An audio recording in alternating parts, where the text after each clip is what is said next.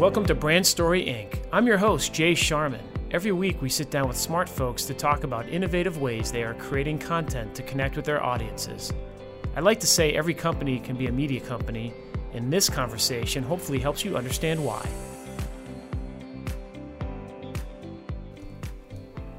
Joining us today on Brand Story Inc. is Philip Tiongson, the founder and CEO of Potion. Potion is an interactive media and design company, and one we at Teamworks Media have partnered with on several projects. In full disclosure, Philip drew on his experience as an artist, software engineer, and storyteller, and started Potion in 2005. He's a graduate of the prestigious MIT Media Lab and has an MFA in film directing from Columbia University, and has been recognized, Potion has, as one of the Fast Company's top 10 most innovative companies in design. Potion's client list includes the likes of the Museum of Science and Industry, Smithsonian Networks, NYU, Nike, St. Regis Hotel, and multiple projects that we've collaborated on with at both Northwestern University and within Northwestern Athletics.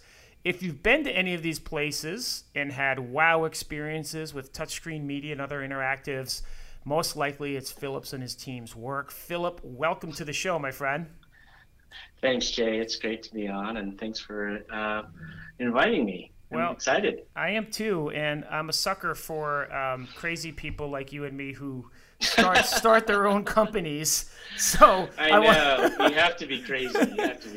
I want to start with no sense. Exactly. I want to start with your origin story. I mean, you opened in 2005, but tell us who Potion is in 2021 and how the business came to be and how you've evolved over time.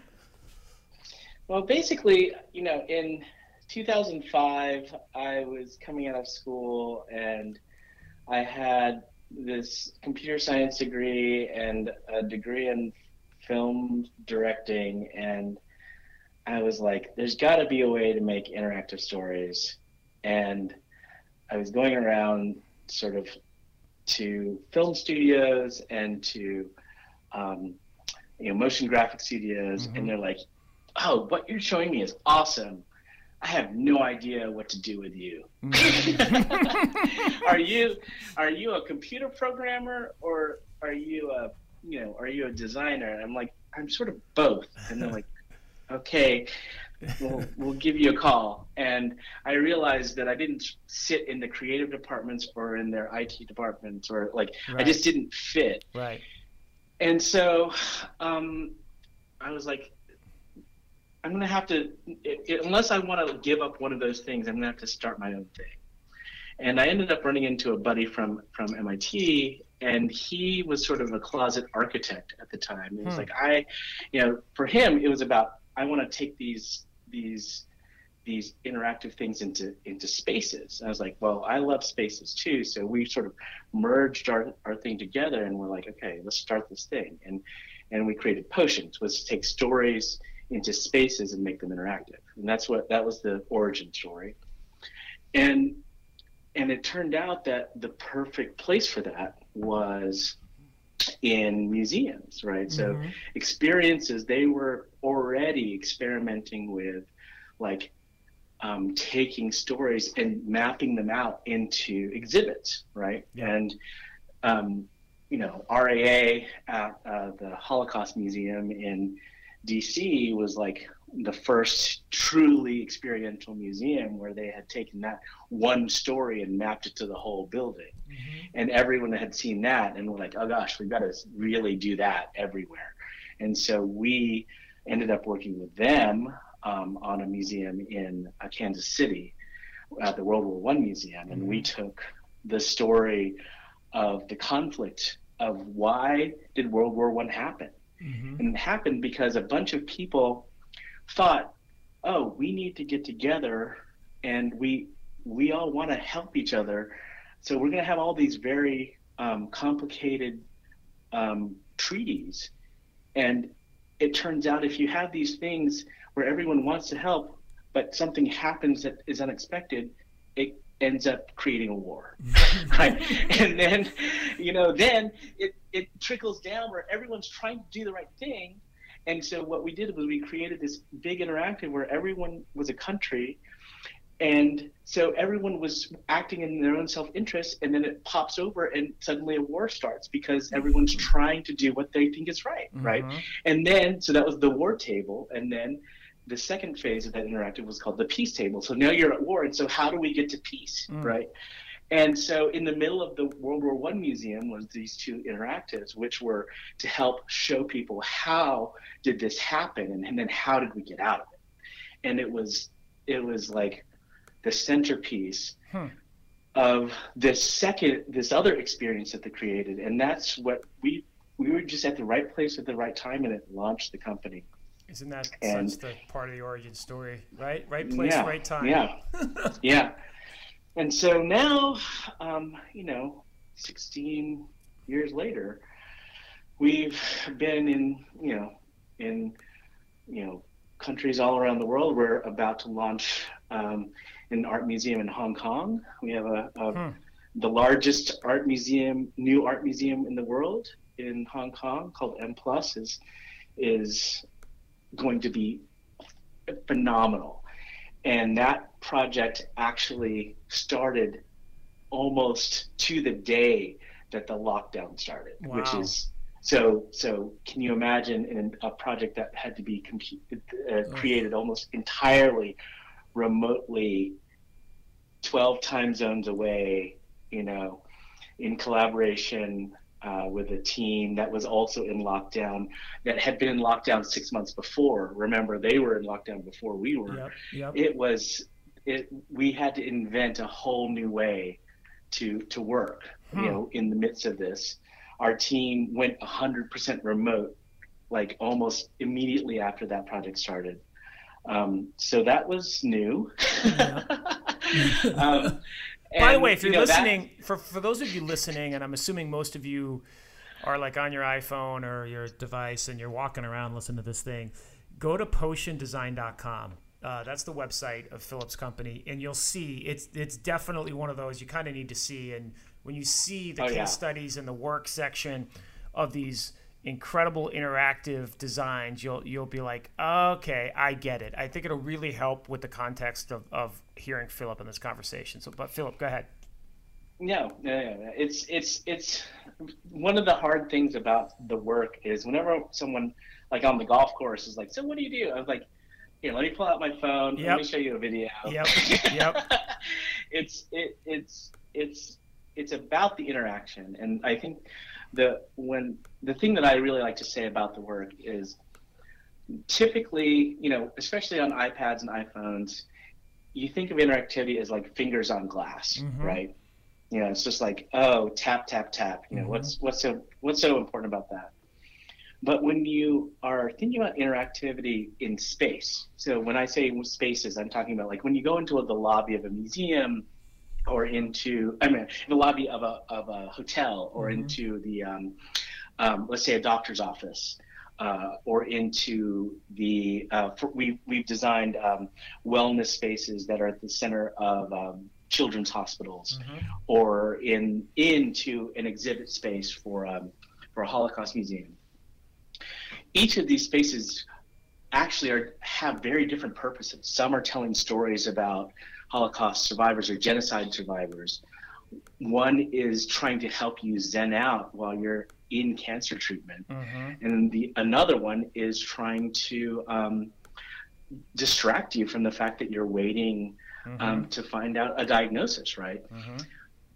And so one, you could be gesturing and having fun, right? And sort of like playing with animals and doing something fun. Another is like you're sort of sitting and watching koi, sort of like digital koi that are like bringing beautiful messages, floating by on the water, and you feed them and they entertain you. And then another one is like, again, in the Holocaust Museum, you see these faces, giving you messages, and speaking frankly to you about experiences that they've had.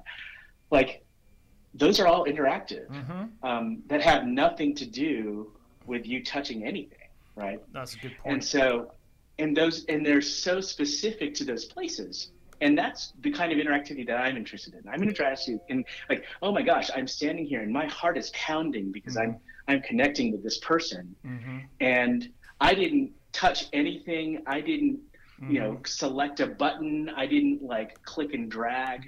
Like that's not what it was about, right? It was about making an emotional connection. So hopefully if you get even a little bit of that from watching the stuff on the website, it'll get you excited to go visit some of those places.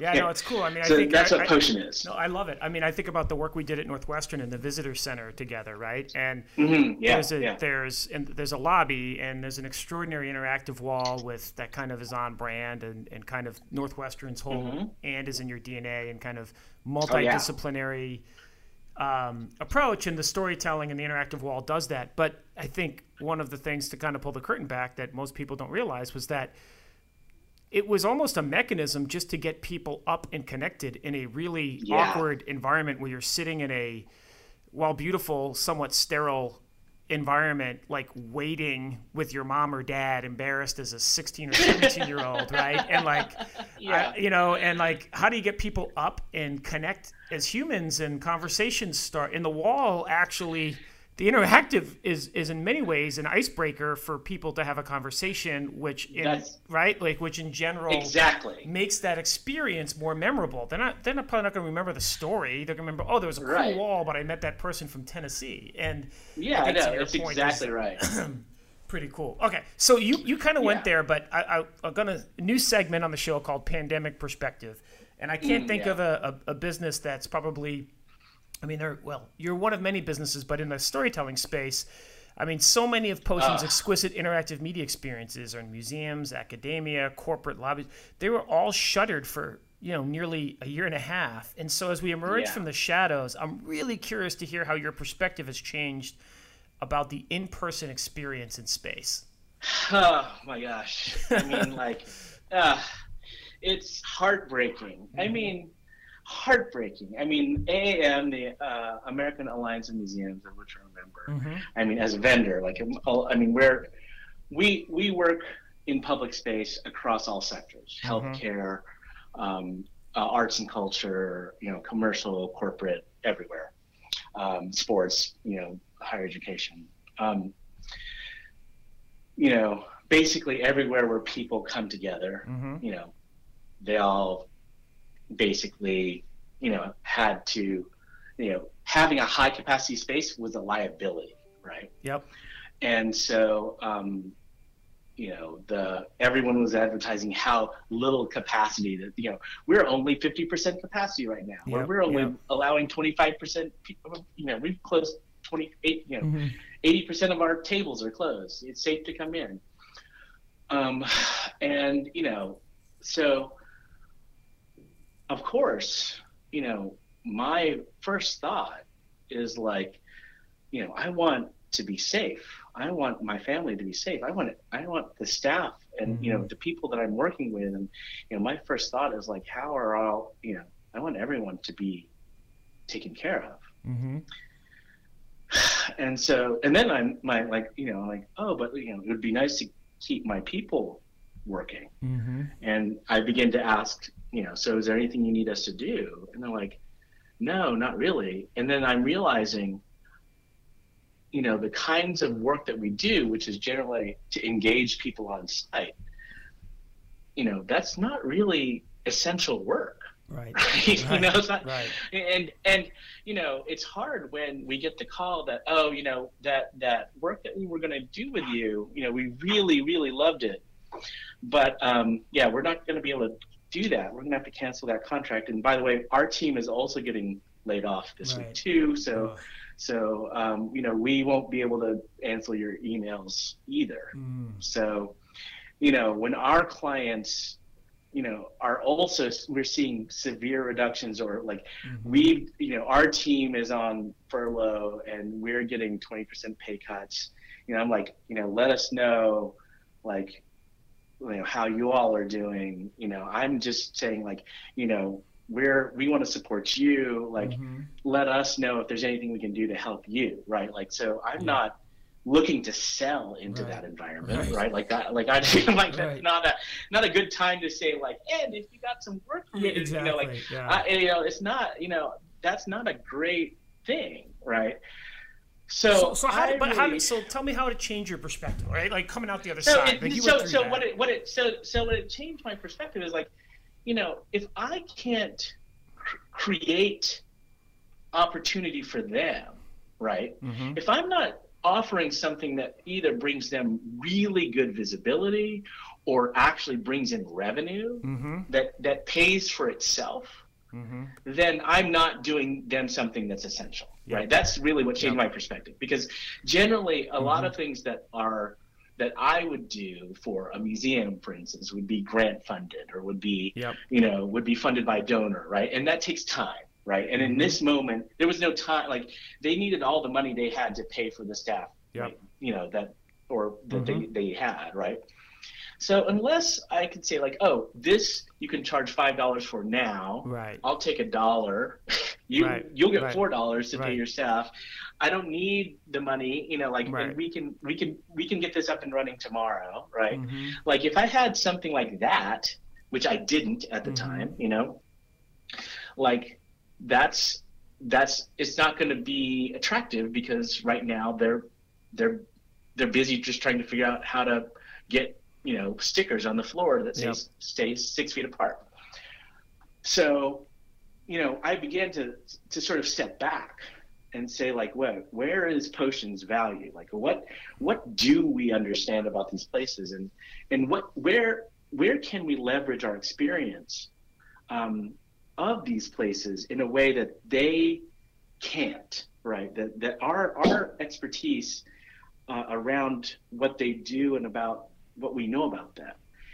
And that's when I realized is that, and I began to look out on the landscape and see how people were trying to deliver their experiences in a remote or hybrid way. And I began to see lots of experiments with like, oh, come take our virtual tour, or come see our VR experience, or come see our, our thing. And one of my favorite versions of this was the Geffen Playhouse. Did you hear about these guys out in LA? No. The Geffen Playhouse is this 100-seat theater. It's a tiny theater out mm-hmm. in LA. They converted themselves into the Geffen Stayhouse and got like a basically like a very modest camera crew. It was written up, I think, in the New York Times, much later, but one of the tech guys on the theater crew was like, hey, I think we could stream this. And they got a magician created a show called the Present. Mm-hmm. No, either called the Future. No, maybe it's called the Future. It might have been called the Present. One of those two. And he did a one-man magic show that was designed to be delivered over Zoom. Huh. And they sold tickets, and they ended up selling out. And it was awesome. And they ended up selling way more than 100 tickets. Each night they sold like 3 or 4 shows. I think each show was like 25 or 30 people, but like it was designed where they ended up selling more than 100 tickets a night. But they could sell East Coast and West Coast tickets, mm-hmm, right? Mm-hmm. They could sell tickets, 6 or 7, like 6 shows a night. I mean, six nights a week. Mm-hmm. They could extend the run for as long as they needed to. And it allowed them to keep a show running. And then they began to develop more shows, and they began to do more ways. To your point, though, it was designed specifically for that environment. It wasn't just, hey, let's stream a magic show. It was very compelling because of it was using the medium in the way, right? Is that where you're going with it? It was using the medium. But it was still using the theater. right? It was Mm-hmm. still live. Mm-hmm. And it wasn't, but what was nice is that it wasn't totally, it wasn't like in, it wasn't in Second Life, Yeah. right? Like Yeah. Yeah. it was actually a real person Mm-hmm. doing card trick magic Mm-hmm. in the real world, right? Mm-hmm. Mm-hmm. So, so like, it it wasn't virtual magic. Mm-hmm. It wasn't in a 3D environment. It was real magic. It was a real person, and you could see other real people on Zoom.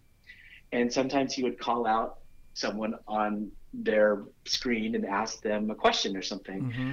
And so it was again, what I liked about it is just that it had elements of both, Mm-hmm. right? And that's why I call it hybrid. It had Mm-hmm. elements of like live, but it was delivered remotely in a way that felt very authentic. Mm-hmm. And so that authenticness, that liveness, but that ability to attend remotely, I thought was very interesting. And it felt like I was at that Geffen Playhouse. Like it felt like I was there, And so that piece, and I'm sort of collecting examples of how that worked in many different places, and now there's a lot of great examples of that. That was just one of the first, and so building tools, and I'm beginning to look at how to help people craft those kinds of experiences, because what I realize is what Potion is really good at in helping build great interactive experiences on site and distilling those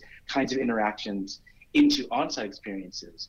We're also really good at understanding how to lift those experiential details into remote experiences as well. Well, yeah, I mean, I think you and I have spoken many times about storytelling that goes beyond brick and mortar, and it's where our two companies intersect, candidly, right? You create memorable design and user experiences that bring stories to life on site that can extend beyond, and we help shape and tell the stories that are both with you within those spaces, but then also, to the point of the conversation, retaining people. Okay, after that 2 hours at that place, now that we've struck a chord, how do we keep you engaged when you leave the physical place, right? So I think, which, are called content communities. And I think what's interesting, you and I joked about this before we came on air, and was like, my colleague Mike Sear pre-pandemic would be doing these speak at the museum conventions and AAM and go into clients, and he would say, imagine a world where something happens where your doors are shut for a year. No one can come. And, you get the eye rolls, and people would be like, oh, okay, I'll play along. But seriously, it's like, I believe, and I think you do too, museums are the one segment that are so untapped and have so much potential to create, a beautifully designed, beautifully engaged kind of like sensibility of Reddit, the deep dive niche media passion place. Oh my God, yes, you are absolutely right. Are you seeing signs that that's actually evolving towards that world? I wish I could say yes, but it's, in my mind, there's a cultural bias against it right now. So, and there are a few museums. You're seeing some cracks in it, and there are a few museums that are. And I think the pandemic has forced some places to begin to ask the questions, and so I don't know if it's been enough, but the cultural bias is because, and this is, and again, I think this is something that is so deep seated in museum culture, and I've been, this is one of the things, again, that I've talked to some people during the pandemic, very frankly, museum leaders, heads, that sort of off the record, I can say, this is the way I think it is, and they're like nodding their heads. Museums, there are two, I've read this, and I wish I could quote the source, two institutions that have not fundamentally changed since the Middle Ages: museums and universities. And they basically evolved, like in the Middle Ages, they were designed in a time when intellectual property and and those resources had to be literally like collected behind walls and protected from the barbarians, whoever you want to define as barbarians, right? But definitely not every, there are people who are not barbarians who are outside the walls, and there are people who are are the barbarians who are outside the walls, who are not barbarians who are inside the walls. And there is a gate, right? Yep. And that gate is who's let in and let out, is what is just built in. It's just part of the culture, right? And so no matter how much you talk about, oh, museums should be accessible, highly accessible, everyone wants DEAI, right? But there's something about, it's got to be high quality. It's got to be, we can't let everybody have it. You get it. There's, so the idea of like museum as Reddit, museum as game culture, museum as, like build your own, let everyone have everything. Like there's like, oh, but not that, right? Right. But that kind of research, that's, we're not talking about that. Right? There's a real bias against that, even though when you look at my son, he will spend hours, researching, his, games and going deep on characters and development and things that he's interested in. But there's no research, none of those kinds of forums in the same areas that in art that he has access to. You and I are going to crack that code for people. I got to tell you, I've got my middle kid turned 16 today, so I've got an older since 17. I'm smack dab in the middle of the college experience, which is quite the adventure during COVID, right? Now that we're coming out, it's like, oh yeah. But this is a whole different podcast. But the higher ed, I mean, the bar for separating yourself as a higher ed institution is so low. To your point of like, I mean, go online and take a virtual visit, which are these like overly saccharine, scripted, chroma keyed experiences, and you're just like, oh my God, can you imagine if somebody just had an Oculus right now, just to kind of like, the bar is so low, like it doesn't have to be good, just the to rethink yourself. Instead, like half the campuses in America, as we tape this in July, are still closed. Don't come. Can't even do a tour. It's like, it's just, anyway, I'm turning this into a bitch fest, and I don't mean to. But so let's go positive. What's on the near horizon for you at Potion and our content world from a technological innovation standpoint? What do you see coming? Oh, well, what I see is, so Zoom, where Zoom is where like iPhone 1 and where, like I want to say, the photos camera roll was, when iPhone came out, right? Like what we're going to be seeing. You might be being generous for those of this. Like what we're seeing right now are just the pipes getting connected. The pipes, the raw pipes. And so, in the next few years, we're going to start seeing, and I hope that we're part of this, Jay, is, these pipes are going to start getting smarter, and they're going to become aware of like, oh no, not everything is a conference call. Like this is actually supposed to be like a hosted thing, right? I as a host want to have control over this experience, and as a host, this experience, I want it to be good, and I need great tools to do that, and I want to be able to give my audience a really great experience, and what that means depends on who I am, what kind of host I am, whether I'm a college or whether I'm a theater or whether I'm a museum, and that's going to define a whole new class of experiences, I think, that that I think is going to be fascinating and exciting. Well, one of the things that you did, I want to jump in here because I'll lose my train of thought. Yeah, go ahead. There's two Please. projects that you did pre-pandemic that I think are very relevant post-pandemic, right? And so I'll go one first is the Library of Future that you did, the Library of Future that you did at University of Pittsburgh. Again, go to potiondesign.com. You can see the case study there.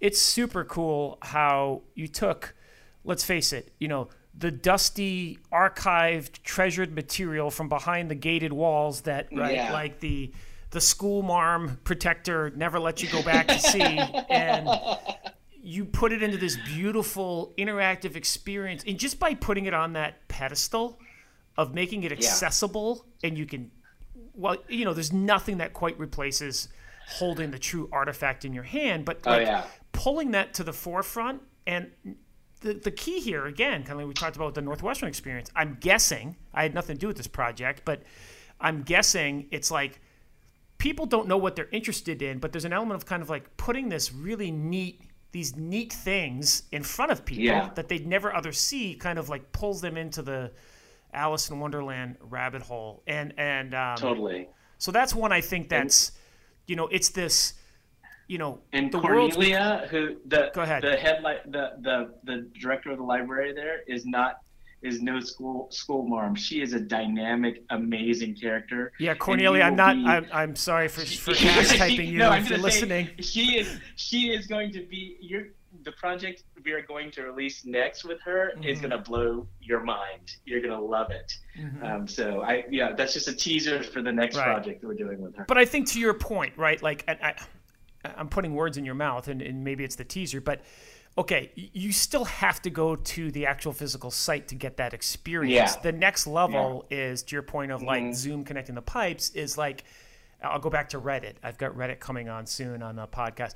Like, just that like singular focus, no nonsense, like let's go deep on something, like to pull that to the next level to make it truly accessible to people. And not just have it be there, like have it be an experience with context and all the other things that you guys do so well. I feel like those are kind of the some of the elements of like the next horizon, right? Yeah, agreed. Cool. The other one I wanted to get your take on is QR codes. As I felt like they were dead. Like you did something with the Field Museum, like pre-pandemic, and it was like you go around with your iPhone, and I've seen studies that 80% of people are using iPhones in museum to research stuff in that museum, right? Like, and so I thought it was super cool what you did at the Field Museum, but I kind of felt like QR codes were dead. And then like you go to a restaurant now and it's like, oh my God, I keep thinking the QR code industry must be doing backflips because, right? It's actually, where is it? What I realized, and my mentor, John Maida, put it this way, it was actually the opposite. Asia, if you might remember this, but when we used to look at shots of Asia, and everyone in Asia was using QR codes and wearing masks, and we were like almost like making fun of it, right? Yeah. And we were like, oh my gosh, why are they wearing masks? And why, QR codes are so popular in Japan. Why? And it was because of SARS. Because they had gone through a pandemic. And so actually they were living in the future. Right. And so we are just catching up to that. So we are living, so really QR codes are being adopted now because it makes sense when we need it. And so it didn't make sense to us before because, of course, you can just pick up a menu. It's much easier when you can. But now, no one wants a menu. I'm going to use my phone. So it's not anything magic. It's just now people are like, oh yeah, I can use my phone now. I don't want it. Don't give me that menu. So it's like it's just and so I think I think it's really actually it's just common sense that it's just like people will only adopt what they have to when they need to. And so when we look at like when we look at that, like, oh yeah, it was adopted in Asia when they had to, and now we're adopting it here, and it's probably going to stick around because, it's once it's here, it's here. And really good point. That's it. All right, new segment here, Collaboration Corner. You make a living by working with clients, the likes of which we mentioned in the intro and we've talked about.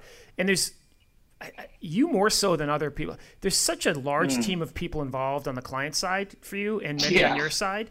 In the spirit of the content studio community, what's the best advice you have on how to navigate creative without the collaboration leading to a compromised, less than excellent finished product? Okay. So I think candor. I mean, I think that this is one of the things that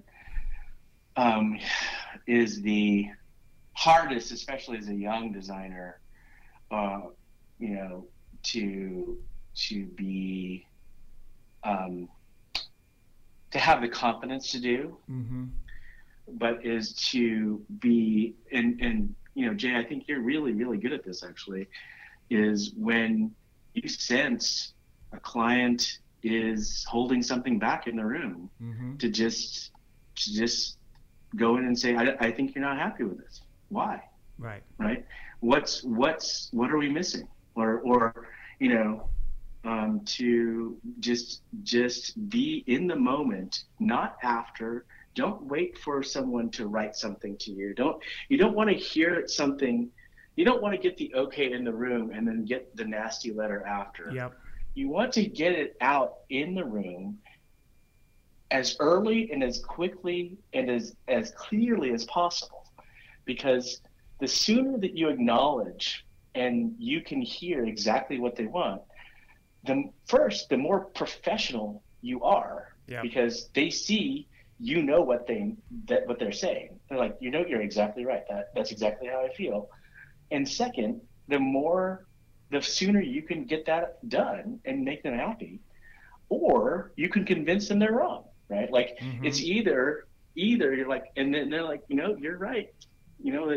I was thinking this way, but and you get your point across. And that's sometimes the hardest thing to do, because all you want to do is get out of that room with a yes. Yeah, no, I think that it's interesting, oversimplifying. I feel like we in the creative community have there's a pretty strong pleaser mentality that goes along with creatives, right? The other part of it is there's also, on the converse, there's a small percentage that are almost like defensive, like indignantly, and being able to be self-aware and be like, I think one of the things it's taken me a long time to kind of stand up. Creativity, because everyone watches thousands of hours of content. My CFO always says this, my colleague George. Everyone's a freaking expert on food and content, right? Like, and it's interesting because it's like, look, well, no, I like red, right? I want to use red. Philip, you guys post it, like, why is everything blue? I want it to be red, right? And it's like, and it's got to be hard because you're like, no, what I have found is that instead of just saying, look, if you went to a doctor, you don't question them. You go to a mechanic, okay, maybe cynical, but like you're paying for their insights and ability to do it. Like, why are you the expert on the thing that you're hiring me for? Like, you went to MIT for Christ's sake and got a master's at Columbia in this stuff. It's like, you know what you're doing, but yet still there's this creative playhouse of like, oh, I can do that. And so it's taken me a long time, but I think one of the things that I've started to do more is like, I feel that if you explain the reason why behind the decision, and because people, I think, sometimes think things like color can be arbitrary or they're so highly subjective, but it's a tough thing. And and you guys are masterful at it. You in particular are so good at explaining the thought process that went behind it and kind of the pitfalls of somebody else's thinking, and, well, have you considered this? And I've really enjoyed that with you because your projects are really complex, and you're good at that. So I appreciate you sharing your insights on that. All right, we're running heavy here, and I want to be respectful of time. So we'll skip ahead.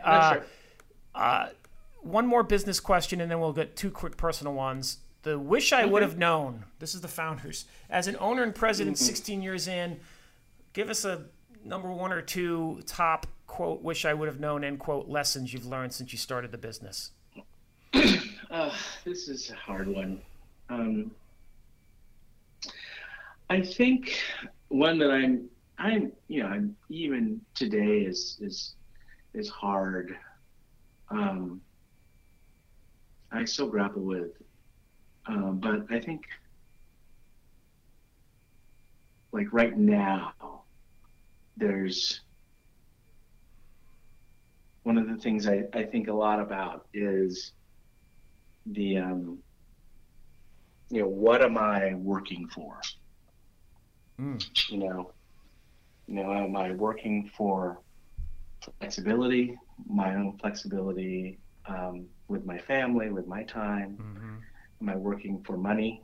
Am I working for autonomy?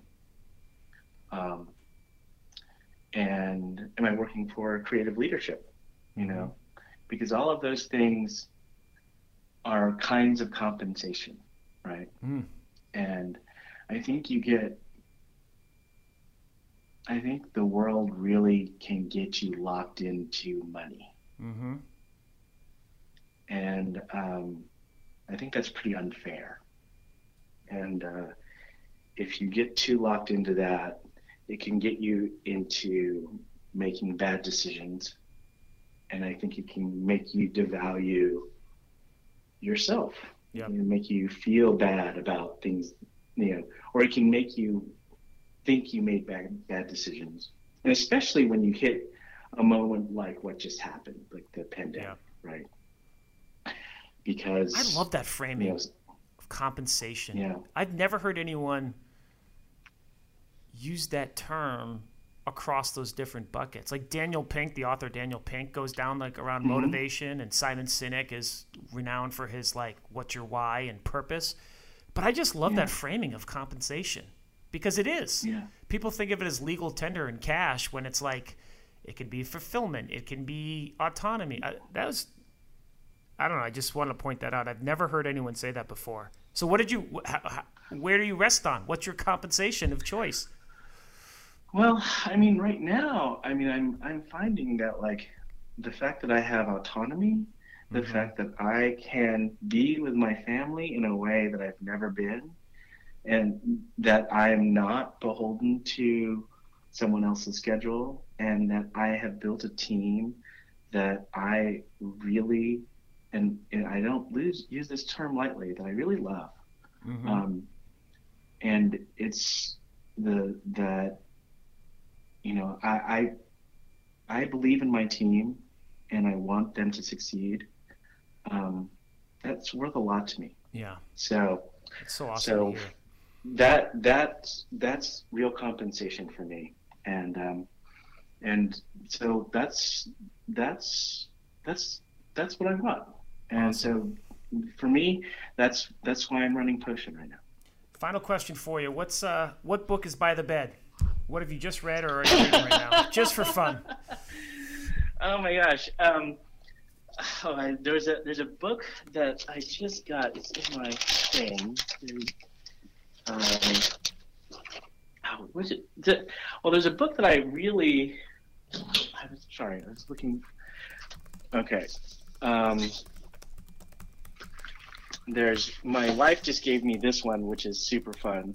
It's called The Art of the Japanese Cocktail,